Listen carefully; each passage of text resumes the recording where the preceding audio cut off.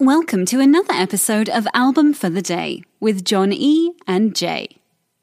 Album for the Day, December 29th, as we're closing up numbers this month. Today we focus on Beyonce with 4. This was her 4th album. I don't know how they get these titles. You never know when inspiration's going to strike, man.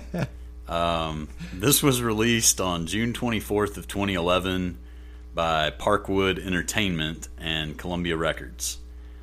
She'd actually taken a break after her Sasha Fierce world tour to live life and be inspired. Well, I think it comes out on this album. I think there's a lot of world diversity, a lot of cool things that happen on this album. That I think that she did get inspired. I like that. Well, and I mean, so much happens when you go on an enormous world tour to support your album too. So I mean, we dealt with this with Ed Sheeran. It was like, hey man, that 2.5-3 year tour I just did. Yeah, I'm gonna take a break. I'm gonna take some me time. Yep. Take some B time. B time. I like that. I think that's a hashtag. Right that there. Is take hashtag some B time. The thing I really liked about this album is how she was able to take on influences that she had never really done before. Because she dumped her dad. Well, yeah. There's like the whole Fela Kuti aspect of this album, where it's like, I mean, Fela Kuti is the king of Afrobeat, and for an artist like her to go out and use Afrobeat to inspire R&B, funk, hip hop, soul, Well, it's kind of revolutionary, and it's kind of like Paul Simon-y in a way. Yeah. Like, I'm gonna bring some world stuff in and do something interesting there. Right. Like, I also can't help but notice that a lot of the stuff that I see here on this album was included in the Homecoming special that we already featured. Yeah. Because I'm not super familiar with Beyonce in any way, shape, or form. And that's not a diss on her. That's a diss on me. Yeah. Because this is great. I feel like this album was made for like stadium shows. It was. And I think that the reason that Homecoming happened was because in at least some large part to her putting out this record, which was a statement of independence and a statement of experimental kind of stuff I want to mess around with that I never have before. Yeah. Like, I heard Love on Top, and I know this makes me a real jackass, but I heard Love on Top for the first time when I saw the Homecoming special. Oh, wow.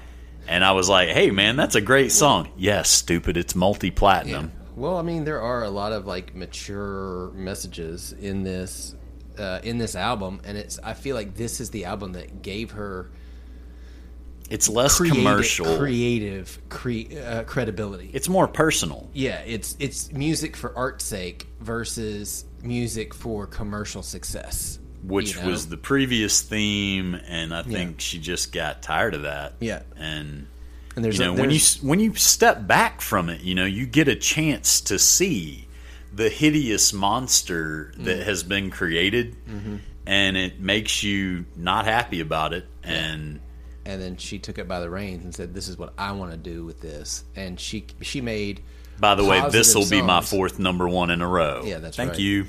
Well, and she made songs about female empowerment, about monogamy, about self-reflection, about about being herself, being a strong, independent woman who doesn't need, anything from anybody because she's freaking Beyonce. And I think that's what makes this so translatable across the board with the content, is the fact that she was able to be more personal. She was able to say more of what was actually on her mind. And the fact that came from deep inside. Like, some of the stuff she was talking about is difficult stuff, It's stuff that people didn't talk about because it was difficult. Yeah. And okay, guys, I'm not gonna sit you down and give you a 30 on it, but I'll sit you down and give you a 3.5. Exactly. Yeah, and I mean the album musically, I mean it's solid. I mean this is like it's dance music, party music. It's well, the song Countdown, and I'm totally going to go right back to the homecoming thing. That was one of the highlights of the homecoming thing. And what you were talking about it being translatable in like a stadium, multi-performer kind of exhibition.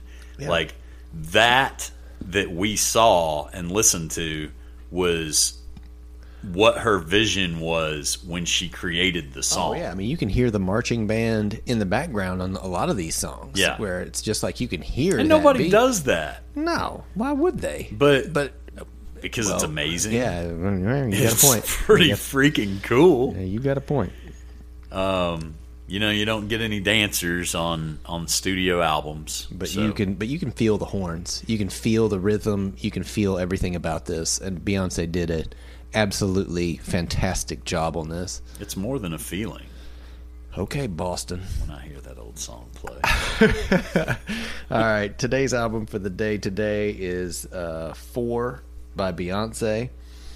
Be sure to follow us on Twitter at album4theday.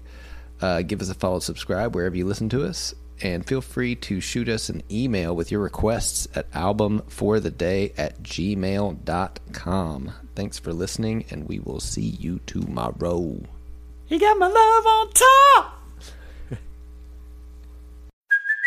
Hey, it's Kaylee Cuoco for Priceline. Ready to go to your happy place for a happy price? Well, why didn't you say so? Just download the Priceline app right now and save up to 60% on hotels. So whether it's Cousin Kevin's Kazoo Concert in Kansas City, go Kevin, or Becky's Bachelorette Bash in Bermuda, you never have to miss a trip ever again. So download the Priceline app today. Your savings are waiting. Go to your happy place for a happy price. Go to your happy price, Priceline. If you're listening on Spotify, after starting the podcast, you can search for the album, use the 3 dots, and hit Add to Queue. Now the album will start as soon as the episode ends. Woohoo!